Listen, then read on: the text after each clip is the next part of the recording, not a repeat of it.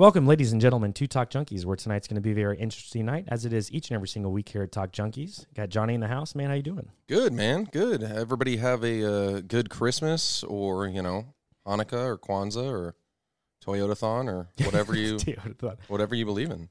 Yeah, hopefully all the Talk Junkie subscribers and followers out there had a wonderful Christmas, man. I know I did. My family did as well. Very blessed.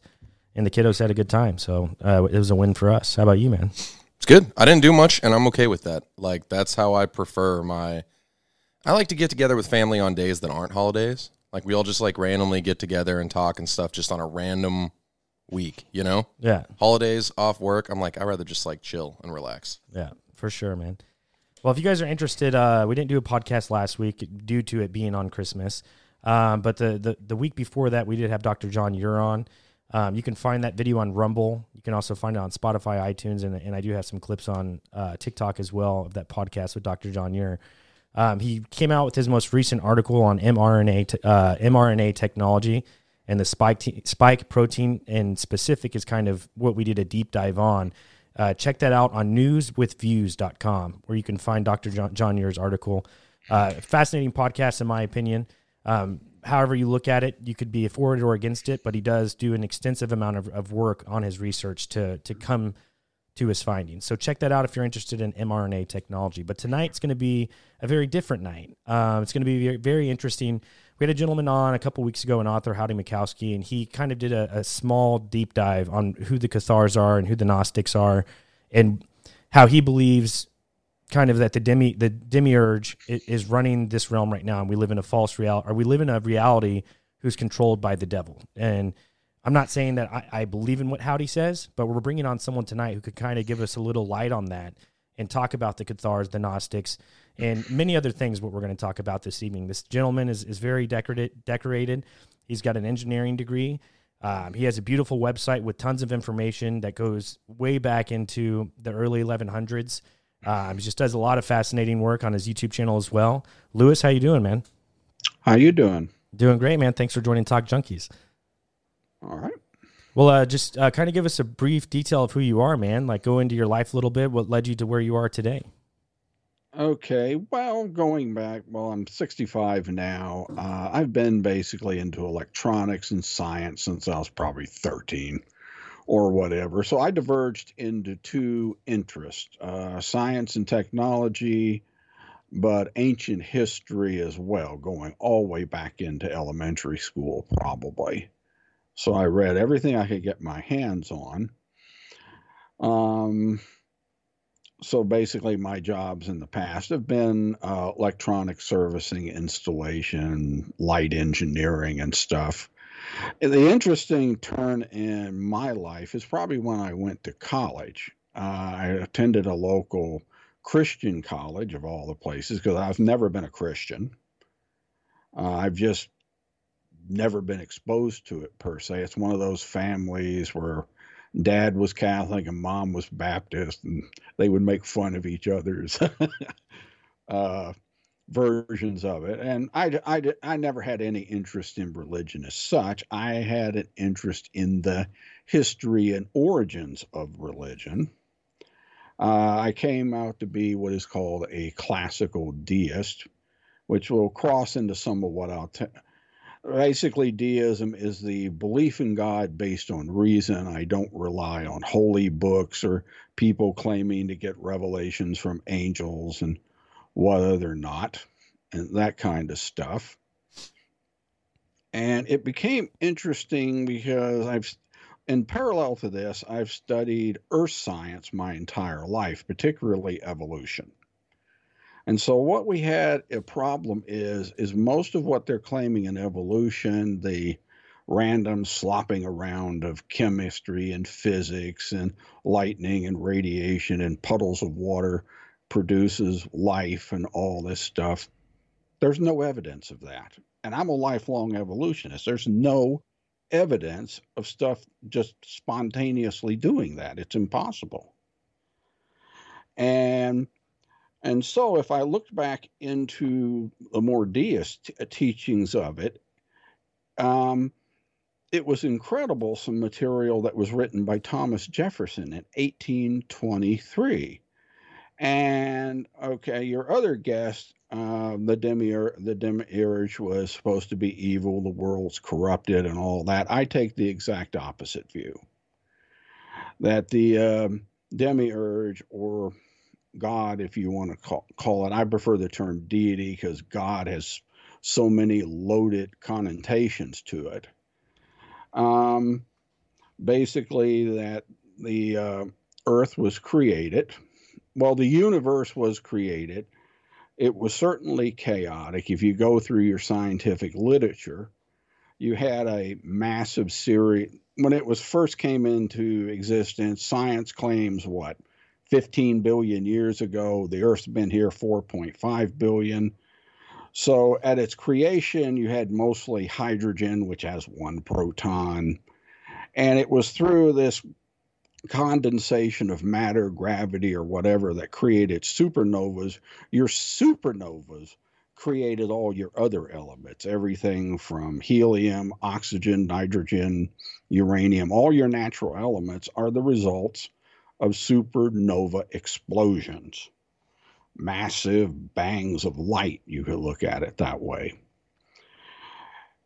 And studying the Gnostics and some of the other stuff and looking back at the science, in the last couple of years, I got interested in dark matter. And I'm sitting here thinking, my God, what you're describing as dark matter is almost some of the stuff that the ancients were describing.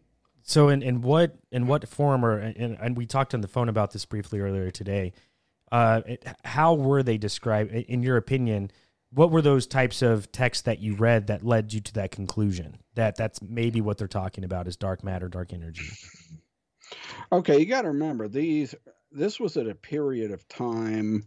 I usually concentrate from the about 6th century BC to about the 1st century. In this time came along the Persians, who were Zoroastrians. That's a nearly dead religious belief, but it posits a good God and his antagonist, in a good God that created a great world and his antagonist who screws things up. That's the Christian devil.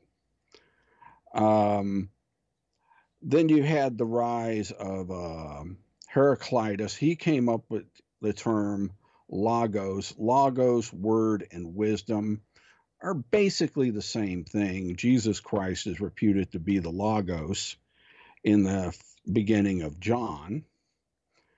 And oh yeah, and in Christianity, Jesus created the universe, not the Demerja.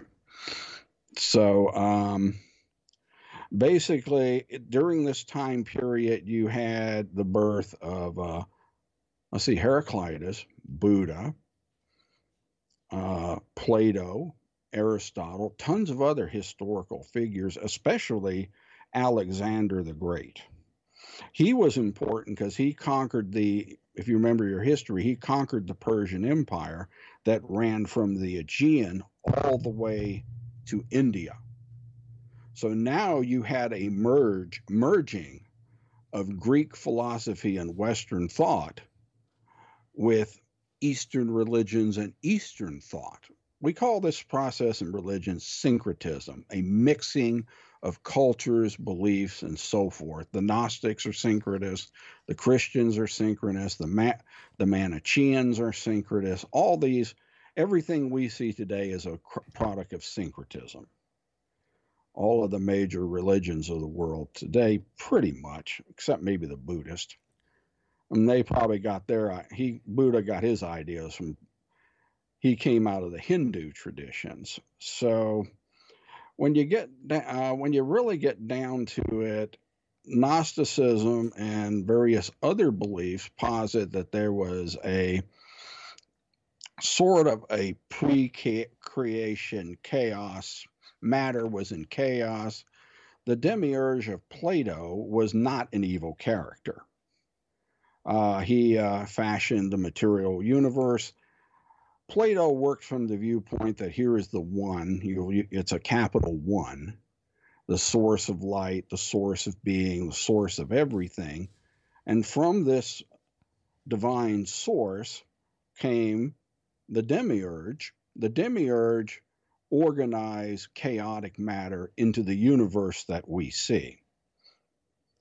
Now, of course, the idea is being that there are things beyond the material universe, and I think science sort of proved that with dark matter. They're claiming up to 80% of the matter in the universe is dark matter. You can't see it, feel it, or touch it. And then there's dark energy on top of it that you can't sense or anything else. But they claim, okay, dark matter and dark energy can interact with matter in our side of it, and what we see. So it can move, it can shove planets around, it can move universes around, it could shape the cosmos. So this falls right into the idea there's something beyond the material world. And what I've seen of evolution, for instance, it is, to put it in simplest terms, it is an ongoing, continuous process where species will die out and then they'll be regenerated into new forms. EI, evolution. So not just. Okay, go ahead. So real quick, just so if dark energy, if they come to believe that 80% of the universe is made of this dark energy, dark matter, is it just a hypothesis? What type of evidence is out there to prove that dark matter is a legitimate thing or antimatter? That's kind of what I was going to get into, because you said that you can't really, I mean, we all know, like, oh, matter can't be, like, destroyed or whatever. It's all just an energy transfer. Like, you know, you talk about lighting a fire and then it turns into whatever. But you said that you can't measure or feel or touch or anything how energy or dark matter. So how do we have we can measure what it reacts on, according to places like NASA and whatever. Their problem is when they try to sit here and believe, okay, the universe is only what you see. They're seeing things that are happening with the galaxy. They're measuring movements and reactions in the galaxy that have to have something. What they're seeing is the reaction to the dark matter, not the dark matter itself. So dark matter is supposedly expanding the universe. And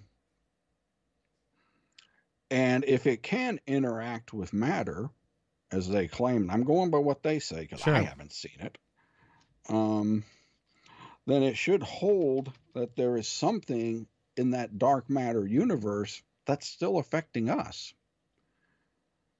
It would have to be by their definition.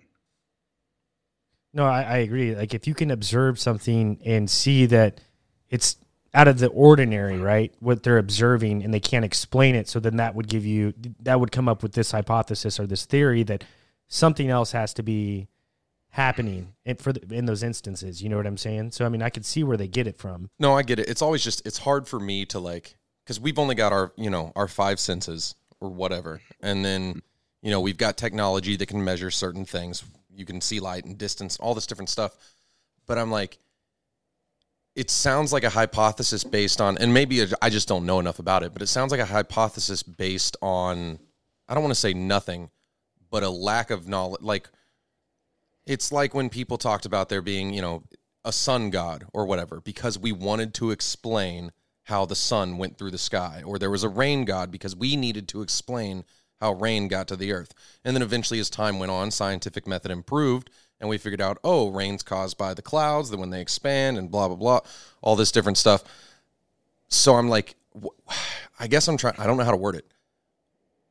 What is there to say that this dark matter or dark energy is a thing? Like, why have we come up with this hypothesis of it existing in the first place? Why? Yeah. Because their materialistic atheistic science doesn't work. It doesn't explain a lot of things. And so, believe me, I was skeptical at this when I first heard it. Like, what?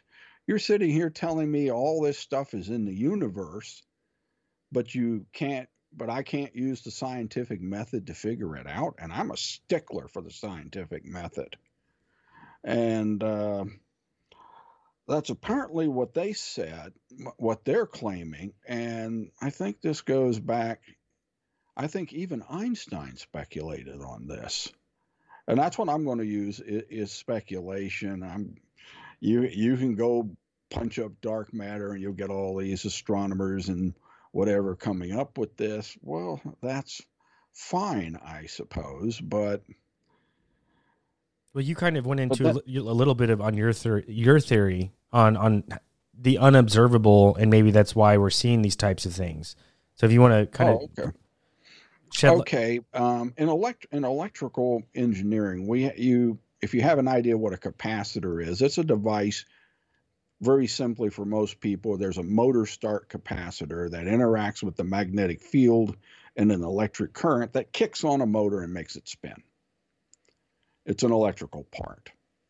But if I was to connect 120 volts AC directly to a capacitor, now what is power? Power electrically is current, charges moving through a conductor times voltage, pressure. So that's why if you have a 1500 watt electric heater connected to, let's say, a 100 volt line, well, 100 volts divided into 1500 gives you 10 amps. 10 amps times 150 volts gives you 1500 watts. The weird part about the capacitor or any circuit like that, you can connect your 120 volts to it. You can measure a current. A current is actually moving through the wire, and there is a voltage across the device. You would think, I'm transferring power. This thing should get hot and blow up on me. Nope. Doesn't. Cold as a rock. I've got the voltage. I have the current flow. I am transferring no power. None. And it comes down to something called phase. This is an important phase. Relationships are important in electrical engineering. And so what this does is at any time that you have the current and voltage flowing in their relation to each other, one or the other is zero. 0 times anything is 0. Very simply, if that makes sense. No, we're talking about voltage and current. So right. If the voltage is there, the current is 0. I'm not transferring any power.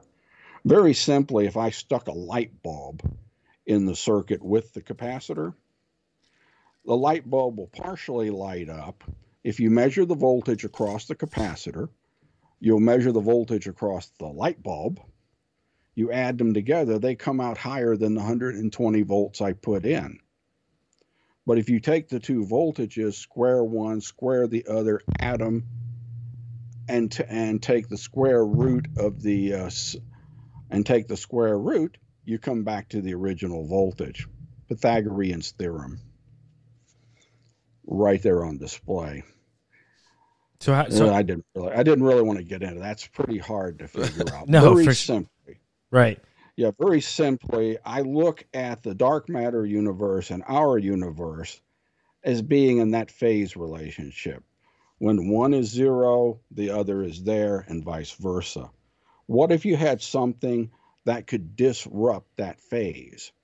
Then you should be able to see into one or the other. So you're talking about there's another type of environment that lives with us, but we just can't see it. I think we are immersed in the black matter universe. We're immersed in it. It's all around us. You just can't sense it. Unless something disrupts that phase, then you can begin to interact and see in between the two. So what examples have you seen? And we kind of talked about it on the phone earlier. What examples do you have that suggest that might be the case? UFOs. Everybody claims they're there, and I haven't seen one. I'm skeptical of it, mainly because the distances. We have to go by what we know now. I mean, I can speculate on Star Trek and warp drives and all kinds of other strange stuff. But maybe what they're calling UFOs is maybe a bleed over from the dark matter side, and you're just glimpsing it. They don't have to travel trillions of miles. They're here around us. So what does the dark matter and dark energy thing bring into what you were getting at as like deism based on like science and reason? I'm just wondering how that relates back to the deist thing. Right. Assuming that this dark matter stuff is there an intelligence back there that we can't see? And is that intelligence, and as science claims, that universe can interact with ours? It can move things, it can guide things, maybe it can combine atoms in ways that we don't understand. If the force is in that dark matter and interacting on us, then maybe that's God. Is that what you're saying? Yes. Okay. So I'm just kind of curious again. You talk about like going back to ancient text and what have you. Is there a certain scripture that you read that where you may have said it earlier, but I'm trying to get like a direct answer, where you seen them talking about this dark matter, dark energy, and not in those words that they said those things, but in what text did you see that in?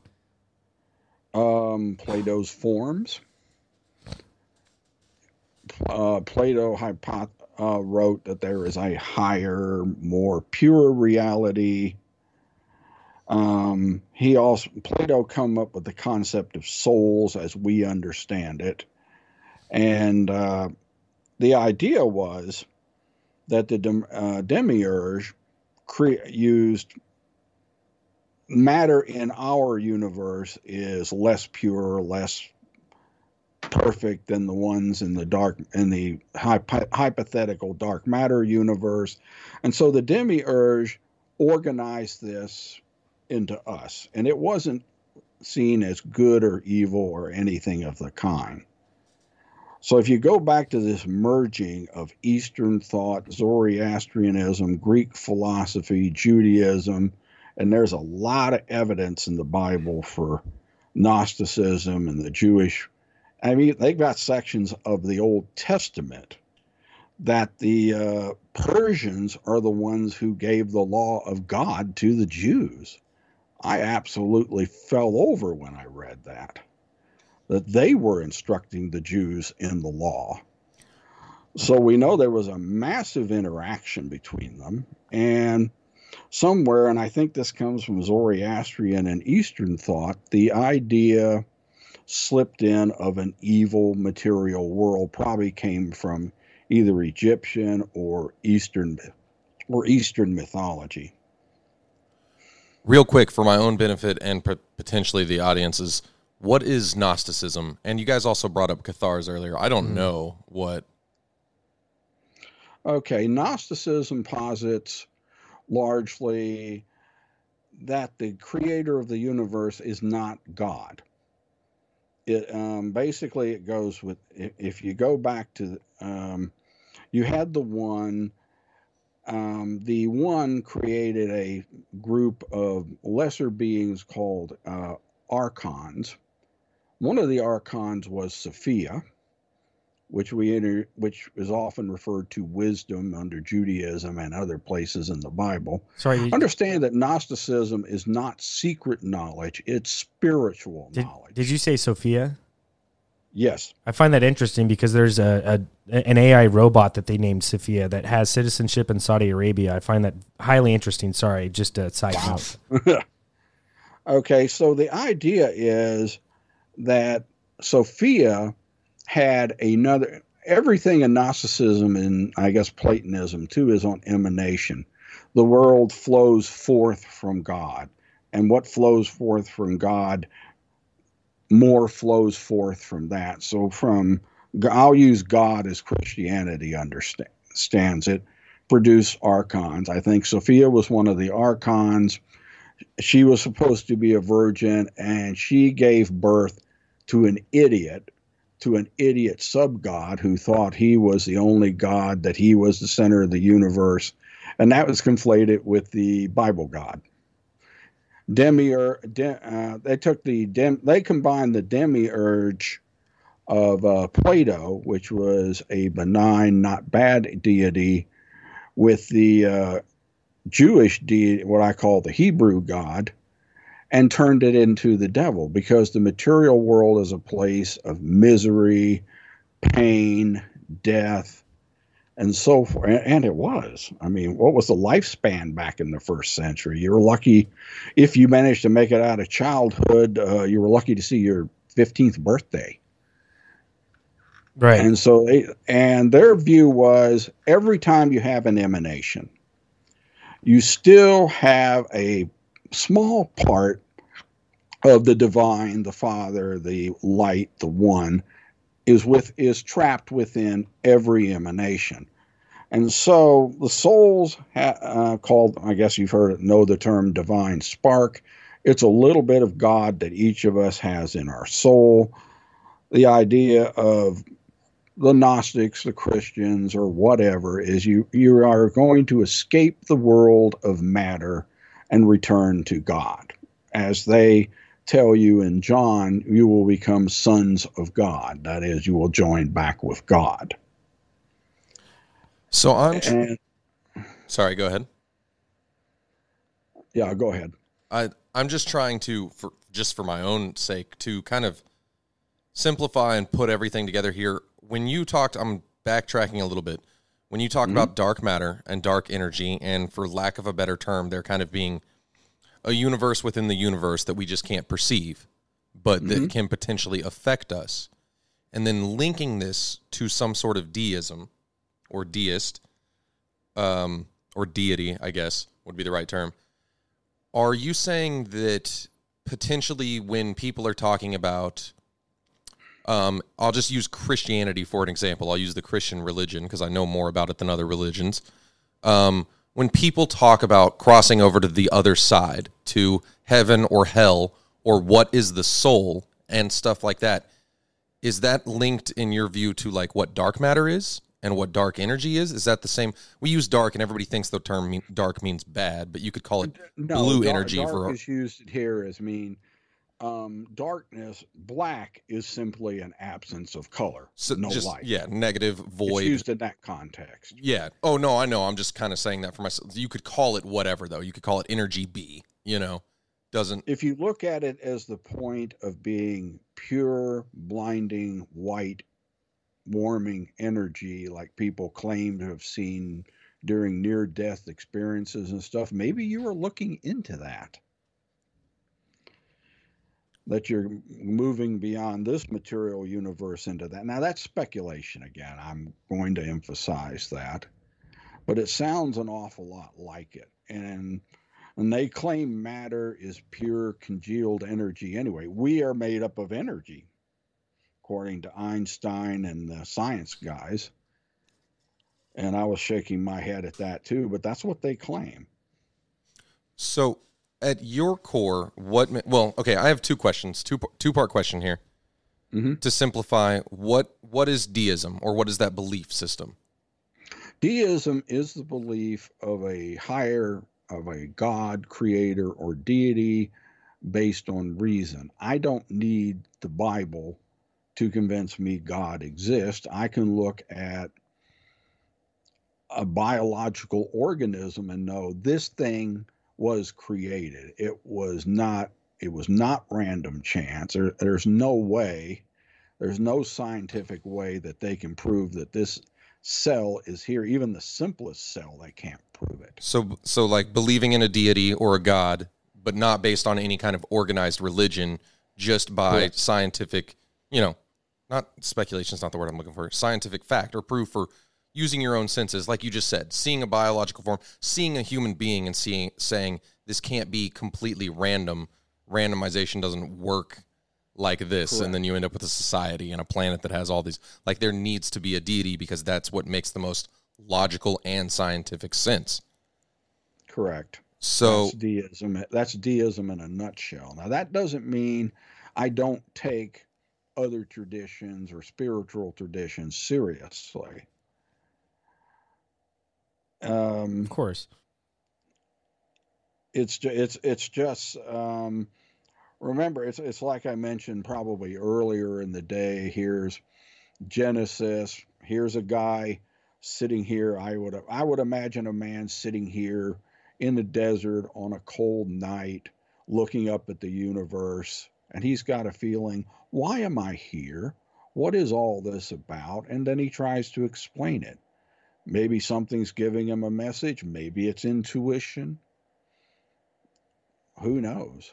And so when you say, just talking about deism, when you say a God or a higher power, it doesn't have to be the Christian God or the Muslim God or the Taoist God or anything like that. And it could also be not what because I know that brainwashed is the wrong term. We are accustomed to picturing a certain thing, especially in Western culture, whenever someone says the word God. But it could be any form of higher power, even something that's ethereal, like like the Force in Star Wars. You know what I mean? Like it doesn't have to be an almighty, all-knowing being. Mm-hmm. Okay, I'm just trying to clarify stuff for myself. Right. Deism originally came from a rationalizing of Christianity. If you they kicked out all the original sin, the damnation, the hell, and all the other basically what I consider non-manufactured nonsense. And they did do people like Jefferson, besides being a scientist, was well aware of Greek philosophy. They had recovered enough of it by this time to look at it like, hey, this makes sense. Actually, you've got writings from people like St. Augustine. The one deist definition is that God created the universe, set it in motion, and went away. That came up, showed up in some of Augustine's writings, and he got it from the Greeks. Some of the Greeks figured out what atoms were. Other Greeks figured out that the Earth circled the sun, even though that wasn't the one that they adopted. And it's just incredible what these people knew from intuition and observation. And to me, they got a lot of it right. So where did organized religion come in the first place? And obviously I think we can all see how organized religion has shaped societies today in Western culture and even in the Middle East and other different types. Where did it originate, organized religion? Probably when they started to, they went from hunter-gatherers, they went to primitive agriculture, to small villages. I would separate religion from traditional myth. As societies became more complex and more organized, religion was used more as a way to organize society. So the more complex it seemed to be, the more you would need a way to organize society. So the Zoroastrians had a particular organization. The Jews did, so did the Christians. Some were original, and Buddhism, to me, is sort of individualistic. The Gnostics are individualistic. That rubbed the Catholic Church wrong because they weren't having individual interpretation. You don't get away with that. We are now creating God's kingdom on earth, and you don't get to opt out. So I know that the oldest Bible that I've seen via video is probably from the from the 1400s, and those Bibles were handwritten. When you particularly, I don't think that God speaks in the Bible, and some people would say he does speak through the apostles or whatever it's called, and even bringing it down to Jesus. How did they, whenever organized religion became a thing, do you think it was just a product of a man in that time sitting down with other groups of men saying, hey, this is how we're going to put fear into people, or this is how we're going to control a large population. We're going to write this story. It's going to be about this guy who came in, he saved all these people, forgave their sins. Is that kind of how it went down when it comes to Jesus, in a sense?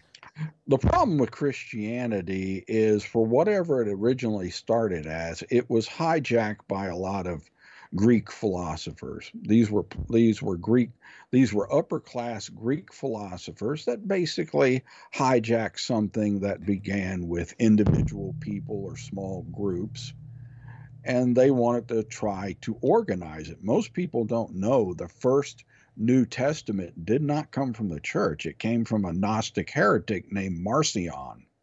And there's writings of that? Oh, yeah. Oh yeah, they So, know exactly. The but church knows exactly who he is. His Bible consisted only of Paul's epistles and a chopped down version of Luke. He completely jettisoned the Old Testament, all of it, most of the Gospels. He jettisoned a lot of the other books. He pretty well stuck with Paul, because if you read closely in it, and the church has, in my opinion, tried to cover this up, Paul and John did not believe in the Jewish God. so where can you find this gentleman's work if you've read it? I'm sorry, because I'm under the impression that a lot of the work that the Cathars and the Gnostics did was burnt by the Catholic Church, and there's not much reading to find from these people. Well, unlike the Cathars and Gnostics and stuff where it was burned, Marcion took part of what became the official New Testament, and that ended up reserved. They might have removed a book or two. So it's not like they burned it. They told him, no, you're going to add all this other stuff into it. Because if you look at the date of writing, Paul founded the Christian religion, like it or not. His writings predate all the Gospels by decades. The book of John, which is a bunch of hashed out Gnostic philosophy to me, was written around 100 AD. Jesus died around 32 AD. So you're talking about decades later. The other three, Luke and Acts were one book. The church split them, stuck the other Gospels in with it, split off Acts. They did all kinds of manipulation. So if you look at it in a hierarchy, Paul came first. Matthew, Mark, and Luke came along, and then around 100 AD, John and all that stuff showed up. So what's the point of the Bible? I'm sorry if I must ask. After all, to centralize Christian authority. To centralize the authority of the church. This is how it is. We're going to determine this, and all these other books from the Gnostics, the Manichaeans, and so forth. And we pretty well know what the Manichaeans believed. Well, I think it's they fun. were heresy, and you're going to burn them. Yeah, I think it's very odd and strange to me that growing up I was never religious, but I did go to church. I went to, not all the time, okay? I could probably count on my fingers and toes how many times I went to church, but as a kid I went a few times, and then I've been in that type of environment. But what's weird to me is that you don't ever learn about anything else, like the Gnostics, the Cathars, the Manichaeans, any of these older ancient types of religions. Well, they don't want to teach you that. But then how can you take the Bible serious at that point? You know what I'm saying? If they negate all of these other people who had their own beliefs and say that this is the only belief that you can have, and I'm just sorry for just the sake of Lewis and having him on and the amount of information he has, I just want to say this, that just seems asinine to me. Propaganda. When the Christianity became politicized under Constantine the Great, who, by the way, was a murdering monster even after he converted to Christ and all this junk. He was a murderer. He killed members of his own family. But he's a saint in the Eastern Orthodox Church, as I remember. He politicized it and centralized it, and they started shutting down the academies that was teaching Greek philosophy. They shut those down. They began persecuting and murdering heretics and pagans and Jews and whatever. And then the doors were really slammed under Emperor Justinian. I guess that's the 6th century, around 536, 540, when they came out with Justinian's code that the Christians praise up and down. One of the things in there, heretics can be put to death. The church did not do its own murdering. It relied on the state to do it, right? Not the church. And one of the things they had in there, one death penalty if you converted to Judaism, because what they don't tell you is Jews and Buddhists and other people sent out missionaries to get converts. There were Buddhists in Alexandria. There were Buddhists in Rome. They were all over the place. They don't want you to know that either. So you don't think that there could be any type of influence at the creation of religion that could potentially be of the demiurge? Or, you know what I'm saying? Because I think that and this is just my understanding of just how I've known you so far, that the demiurge is not real, and we're not in a false reality, or we're not in a What is the demiurge? Satan, essentially, I think. But or that we live in Satan to the Gnostics, yes. Yeah, that we live in a world ran by the devil, by the demiurge, not a true God, the divine spark, which is, if I'm not mistaken, the Cathars believed that they had to find the divine spark through not procreating, through not eating, animals, stuff like that, who also procreate. I don't know, man. That shit goes deep. But what I'm saying is, sorry, Johnny, I know. No, you're good.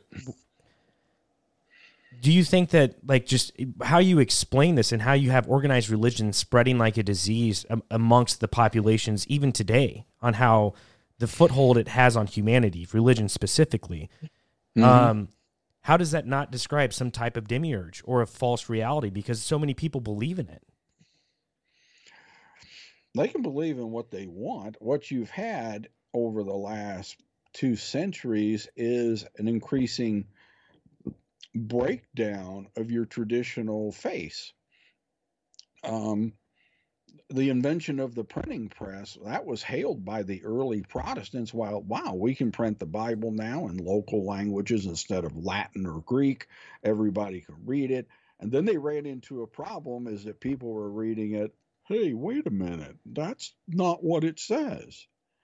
And so when you opened up the literacy for the masses might have interpretations that you don't like.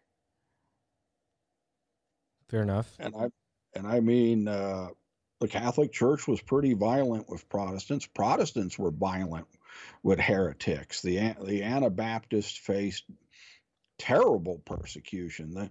The Anabaptists are related to people like the Mennonites and other denominations like that. The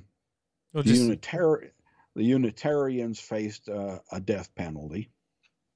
So it's, if you're not with my religion, then we're going to kill you type of thing. And then that seems to be the ongoing trend with all religions. And it's still going on today.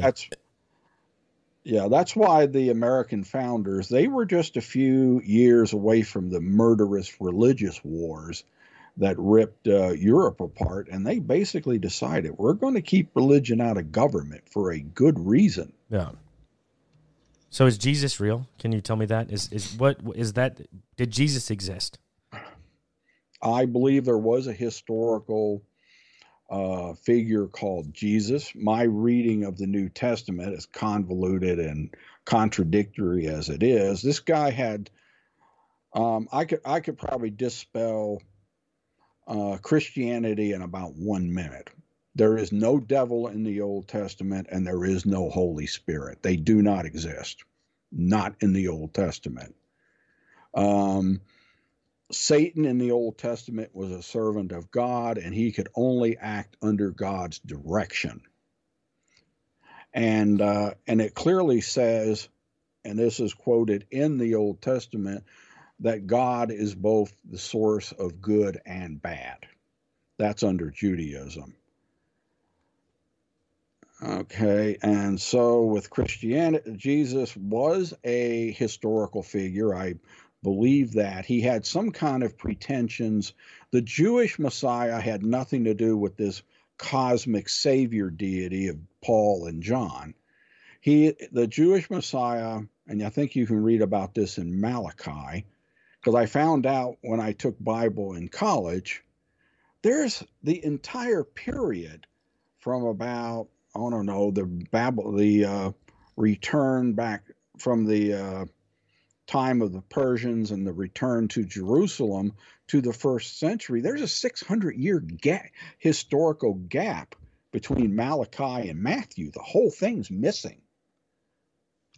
And Jesus had some kind of pretension. The Jewish Messiah was supposed to free them from Roman rule, the new king of the Jews. Jesus claimed to be basically that. That is sedition under Roman law. The penalty for sedition is crucifixion. You don't crucify people for being pickpockets. This was a punishment for rebellion or sedition against the Roman state. Now, you have this contradictory story of Judas. Clearly in the New Testament, Jesus knew what was coming, that he would be arrested and prosecuted, but he figured probably that the kingdom of God would come in and save him and proclaim a new era of brotherhood, love, whatever. And he had Judas betray him. He knew it. Judas did what he was supposed to. And if you read, depending on which gospel you read, he's up here dying on the cross.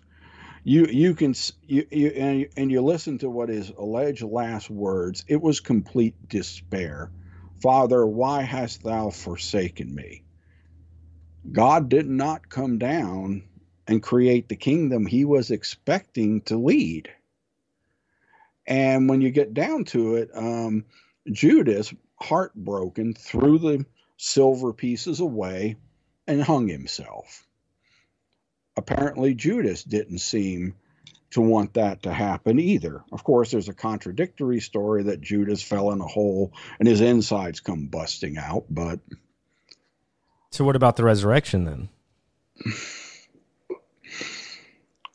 The Gnostics and a lot of other people didn't believe in bodily resurrection. They believed that Jesus was a spirit or a ghost, and that it was a spiritual resurrection, not a bodily resurrection. And if you look at all four accounts, that they basically contradict each other. The earliest gospel they claim is Mark. The earliest copies of Mark ended at an empty tomb. The tomb was empty, and that's where it ended, and the other stuff was added later. And the other three probably built on Mark. The book of John at the end was just ridiculous. Jesus went on this bizarre fishing trip, referring to this apostle that he loved more than others. Some people speculated it might have been Mary Magdalene or something. It was strange. The language in John is strange. And they were sitting here basically arguing with, well, what if he's still alive when I return? What is it to you? And then the gospel, it's just clunky. It's like somebody took a knife and tore the rest of the book out. It acts like half of it's missing. And then, oddly enough, the story picks up in the Apocryphon of John. That's a Gnostic book where Jesus did reappear to this John and say, yeah, I'm here, I'm back. So he reappeared in the Apocryphon of John, or the Secret Book of John, which is one of the illegal heretical books the church tried to burn. It's always weird to me because when you're talking about, books of these magnitude and how much value that they have, especially in today's times, and I always say this, you to me, and I believe what this saying is that the victor writes history, and it yes, for all of these books to be passed down over this massive amount of time, and for you even coming on and describing twice in at least the past 20 minutes that it seems like there's a large gap of missing information. To me, that suggests that there were people in power at those times who maybe erased that type of history. And we'll never know what those missing gaps are and the importance of what that means. Because you see it now with people getting kicked off online for disinformation, or you see people getting banned for things that they say. It almost seems like that's exactly what happened in these times as well. Is that the new web, the new social media inquisition? You're seeing it in action, right? I don't know. It's weird. That's always, I don't know. I'm just like, that's always been a thing, though. You talk about how religion was created and all this, and I'm like, and I could be 100% wrong here. I'm just pulling this out of my ass, but I feel like religion was created as just because we as humans can't explain the unknown. and we want to explain the unknown because the unknown is terrifying. So we come up with these ways to explain. Or it's an attempt to explain, again, like the guy sitting in the desert staring up at the stars, why am I here? Why am I? Explain existence. Yeah, because not knowing why you exist is probably the most terrifying thing to not know or to not understand. So we create it, and I go back to, I always use it as a reference because it's one of the easiest references, but going back to like the Egyptian gods or the Greek gods or the Roman gods or anything where they were specific to a thing, like you had the god of love and the god of death and the god of thunder and the god of whatever, you know, the god of sun, all these different things. And we did it to explain things that we couldn't scientifically explain at the time. And then I think that you talk about how religion now, Paul, is used, or and was back then as well, as a way to control. And I think it's because people in power can all, like, corruption eats into everything.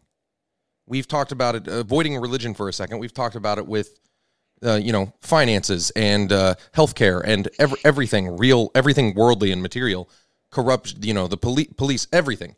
Corruption eats into everything, and that includes religion.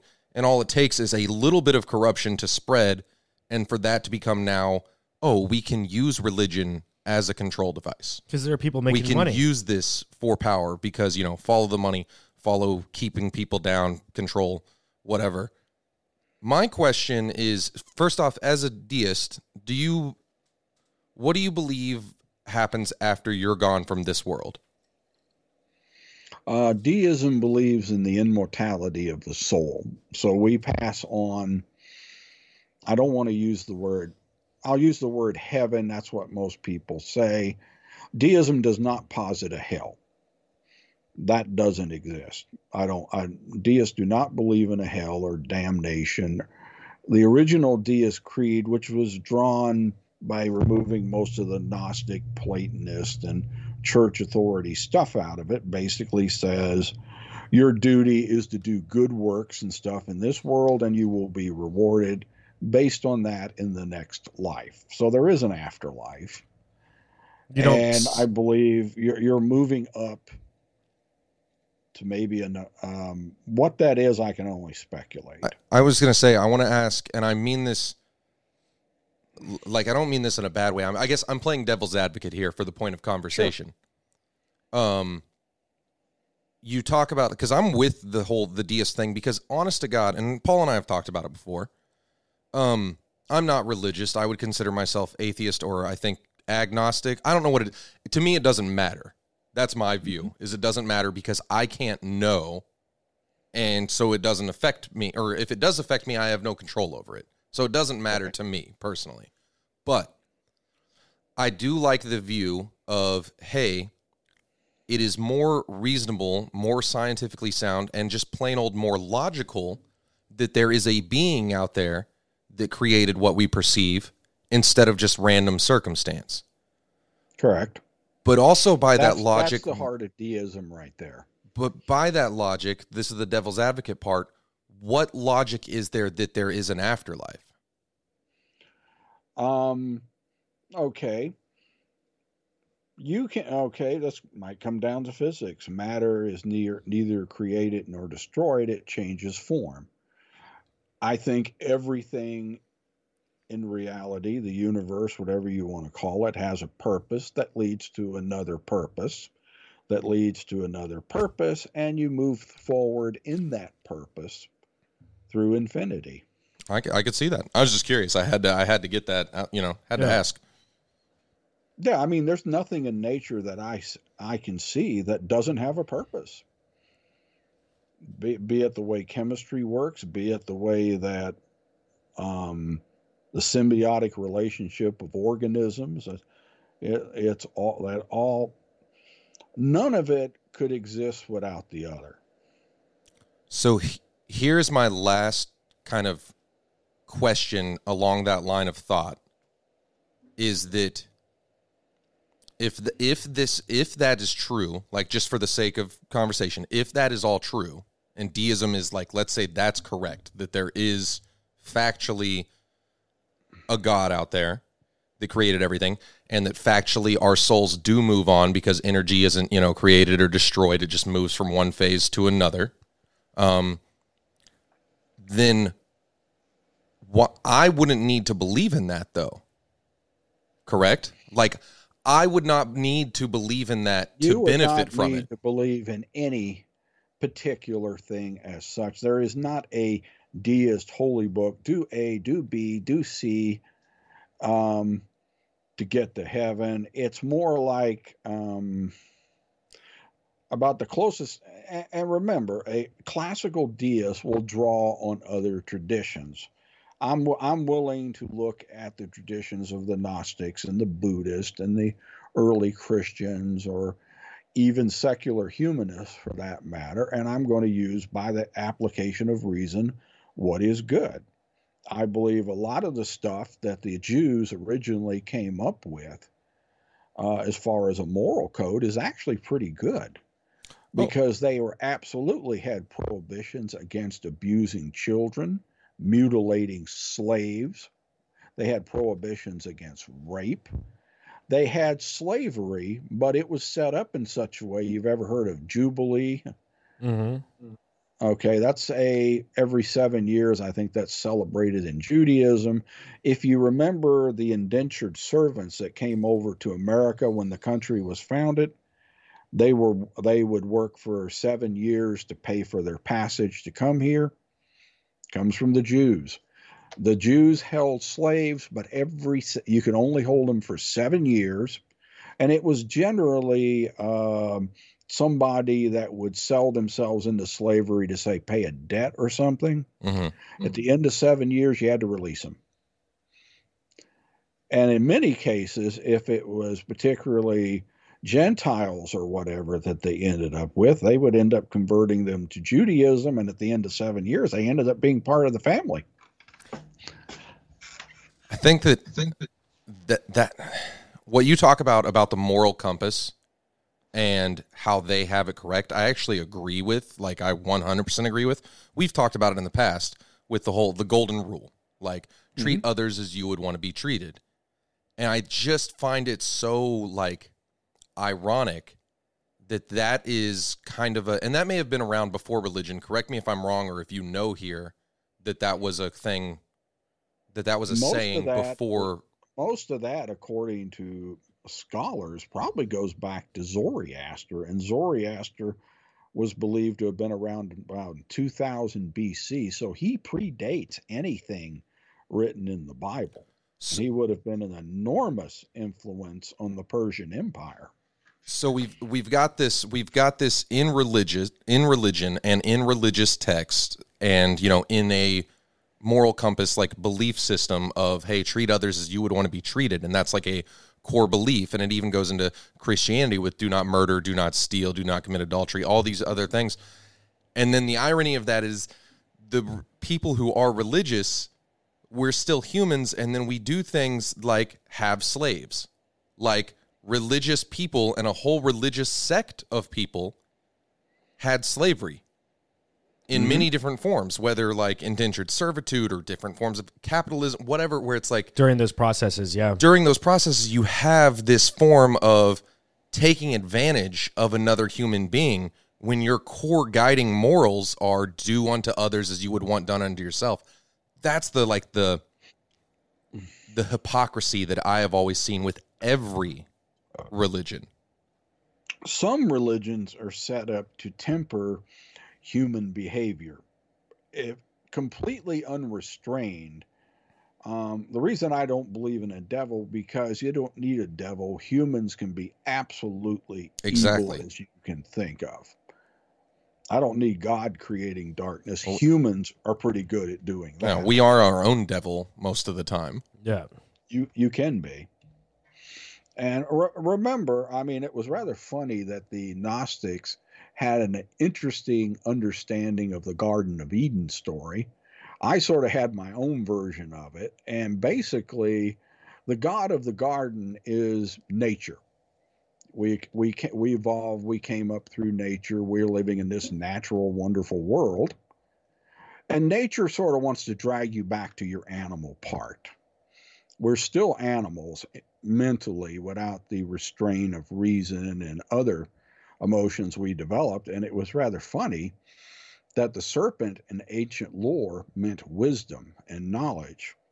And here is essentially the Gnostics looked at it as the garden was run by an idiot, and the serpent was sent by the true God, the God of light, to enlighten Adam and Eve into right or wrong, and thus they were no longer just monkeys in a tree. That's fascinating. It's definitely like, yeah, who would truly even know what happened in that passage? But that's definitely a different take on it for sure that I've never heard of. A thing to understand with the Gnostics and a lot of ancient people, first of all, they didn't write this stuff down. Writing was, okay, how hard is it going to try writing a book by banging on a rock, right, and chiseling it out on a rock? A lot of people couldn't write. A lot more people could actually read than could write, because writing, I mean, papyrus and stuff was very expensive. Doing hieroglyphics on walls is expensive and time consuming. And so they did this by oral tradition. The Gnostics were known as they use you can't go, a lot of this stuff cannot be taken literally. A lot of ancient peoples used mythology to convey ideas, not as a literal story. Just like in today's terms, like with theories and in the same sense. Like with our most outlandish theories or our most craziest theories or whatever it is we believe to be true, thousands of years from now, people could look back on what we think these theories are and they would kind of describe it in the same way, wouldn't you say? Yeah. And the other problem is it's the difficulty of translating over time. Right. I had to learn German when I was stationed in Germany with the military. And German is closely related to English, but I can tell you right now, a lot of German ideas, stuff within its culture, religious outlooks and stuff does not translate directly. So think about going from ancient Hebrew, which is a West Asiatic language that is read from right to left. Then they tried to translate it into Koine Greek, an Indo-European language, which is led from left to right. And Koine Greek has has all capitals, no spaces, no punctuation, and you just got block after block after block of characters. I know some people who write like that right now. And you're going to have people coming up with this old book, trying to figure out what did this person actually mean. Exactly, hermeneutics, right? Yeah, lost in translation. But right. we're coming close to the end of the hour. I have like one more question, Johnny. I'm sure you have at least one or two more questions as well. Been a great podcast so far, Lewis. I greatly appreciate you coming on, man. Would love and hope to have you on again, man, in the future, because I know Jesse would enjoy your company, man. And Jesse would be a really good one to have on for this, because he knows specifically the Christian religion. Like when you talk about the books of Paul and Mark, and like he really knows that stuff. Yeah, like he would be the one to talk to about that. You guys would enjoy each other's company 100%. But this is my last question to you. And again, Johnny has one as well, I'm sure. What are your thoughts on the Book of Enoch? Enoch, don't know a lot about it. Okay. I've heard a lot of people talk about it, but now that you brought it up, I think I'll go read it, see what it's about. Well, I think that mainly, like I guess, like my biggest question when it comes to the Book of Enoch is where you derive the Anunnaki, in that this earth was mined. There's evidence to suggest. You look at Zachariah Sitchin's work with Planet X or whatever, and all of that stuff. I think all of that kind of derives from the Book of Enoch, that there used to be this slave class that mined massive amounts of gold in the earth in South Africa. You see tens of thousands of tunnels where people would, and they're still there today. You can go to these tunnels where they were excavating gold because Planet X lost. I mean, I don't know. So never mind. If you don't know about it, no worries. Enoch's crazy. Yeah. But I think that allegedly God spoke in the Book of Enoch. I think that's where you truly only hear God's words. I could be mistaken, but that's what I think. Johnny, I don't know if you have any lasting questions, but I do, and I'm trying to think how to word it, because I've got the question in my head, but when I ask it, it's going to come off as a negative, or it's going to come off as like an attack. And I promise that I don't mean it that way. It's out of legitimate like curiosity. Mm-hmm. Is for someone like me, who is a little nihilistic about God and religion, not even just organized religion, but even deism, or like a why does it all matter kind of thing. I'm trying to think, why is it important to know these things? Is it just an interest for different people, or is it actually some relevance on my life? Because Paul, you're very interested in history. I never have been. We have different interests because we're human beings, and that's what we do. You know, you were interested in the Book of Enoch, and you've talked about the Anunnaki before and stuff. I'm not as interested in that type of stuff. I'm wondering, is there, in your own words, Lewis, an impact that deism makes on me? Good question. On you or anybody for really, and when you say impact, I assume that how it will guide your life, how it guides your feelings towards the world and that stuff. I answer that. I've been asked that before, actually, because I think in our DNA we have two types of people. We have the rationalist and we have the spiritualist. One is not any bad and the other's good. We just are, and we have various amounts of that. I do not, in reality, because deism lacks a really spiritual component, and I'm a non-spiritualist, it works for me. It helps me to explain the universe and certain things as I see it, in that respect, but it doesn't give me a feeling of, wow, I'm going to heaven and all this kind of stuff. As I said before, people are going to vary. You may not need such a feeling. You may be just as happy the way you are. I got you. I was, like I said, just curious, and it wasn't. No, and I appreciate that answer, honestly. No, it's not an attack at all. I think one of the biggest problems with religions is they try to bend everybody into one mold. It's not going to happen. There is no way I'm going to make a truly spiritual person. They're not going to think in terms of materialistic biology. This is somewhat of a fight among environmentalists who don't like a scientific materialist culture. They want to go back to a more spiritual, nature-centered type culture. And there's nothing wrong with that. It's just when you carry it into politics, yeah, then you have issues and corruption. And I want to say something that Jesse would have said if he was here, probably, which is the whole, and this is specifically about organized religion, but he would always use, and it makes a valid point about, if you need a book to tell you not to rape, murder, and steal, if you need a book to tell you that for you to not do that, you're already a lost cause. Like I don't need a book to tell me not to rape and not to murder and not to steal. Yeah. Like I already know not to do that because I consider myself not evil.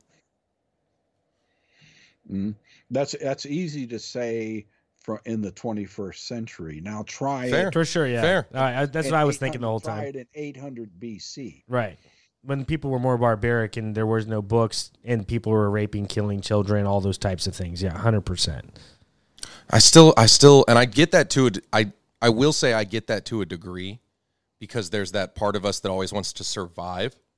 So like, if I have no food and my family has no food and it's about our survival, then yes, I murder. You will kill to survive. Exactly. I don't see how like rape falls into that, because I don't know. But yes, I do understand what you're saying when you're talking about the past. The question it's the question that I had. Well, is a lion evil if it eats the zebras? No, that's No. what lions do.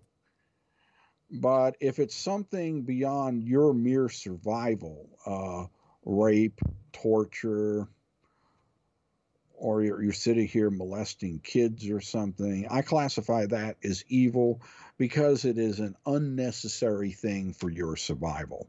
Right. Exactly. Again, though, in the 21st century, this is my last question for real. Then we'll end the podcast. We'll ask for your plugs and where we can find you. But Lewis, what are your thoughts on ego? What does ego mean to you? Ego. Well, you had the stuff from Sigmund Freud, which is let's see, the ego and on ego. It's just another. Do you have it's an impulse probably from the animal world that says, okay, I'm the ruler. I'm ahead of the pride. I'm the head of everything we know has been refined through humanity. God knows what we have, influences we have as genetics and what's left over from our animal past. Fair enough. Rock on, man. Well, again, I'm one of the person. I tend to be a scientific rationalist, and I tend to analyze things. So it's difficult for me to go over into the spiritual realm in a lot of cases. Me too. I get it. Well, again, we don't like to go too far past the hour because, we jam-packed a lot in that hour, man. We went from dark matter, and then we went into just a lot of different things. Beautiful podcast, in my opinion. But, Lewis, where can we find you, man? I know you got a website. Tell people where they can find you and find your work. Let's see. The simplest way to get to me. It is a strange URL, I'll be honest. It was... and you'll have it in the description. I will. I'll also... about that. We can talk offside. I'll go ahead. I have a URL, llaughlin.com. Okay. Let me make sure. I'll email it to you. I have your website. I can put it on there, but I'll put it in the description where people can click on it and read your work. So I didn't know if that's the best way. Okay. Lead them over to the Gnosticism page. But that's probably where they want to go. I was going to say, what's your YouTube channel? Like, what would be the easiest? Like, if I were to Google... It's Lewis Laughlin, yeah. Okay, that's how you find him on YouTube. Yeah. Cool. Just Lewis Laughlin, but you're going to find mostly electronic engineering stuff, hobby projects. Gotcha. Rock on, man. Well, it was a pleasure having you on Talk Junkies. Again, I hope to have you on again. As a dude, we probably could have done a 4-hour podcast tonight. No lie. Jesse needs to be here for this one. Yeah, for sure. Yeah, this is definitely right down his alley. Let's set up another one. Just stick to maybe deism for an hour and Christianity and hash that out. Let's do it, man. Yeah, we don't typically like to do that over the podcast. I mean, but I am all for it. If you, we have each other's contacts. You're talking about, I was like, we talk about that all the time on the podcast. You mean scheduling something. Yeah. You and I, we have each other's numbers. Lewis, we'll make it happen, man. If you want to come on, you're more than welcome to come on again. I'll be in contact with you soon. We'll make it happen, man. But thanks for joining Talk Junkies, man. It's been a great hour.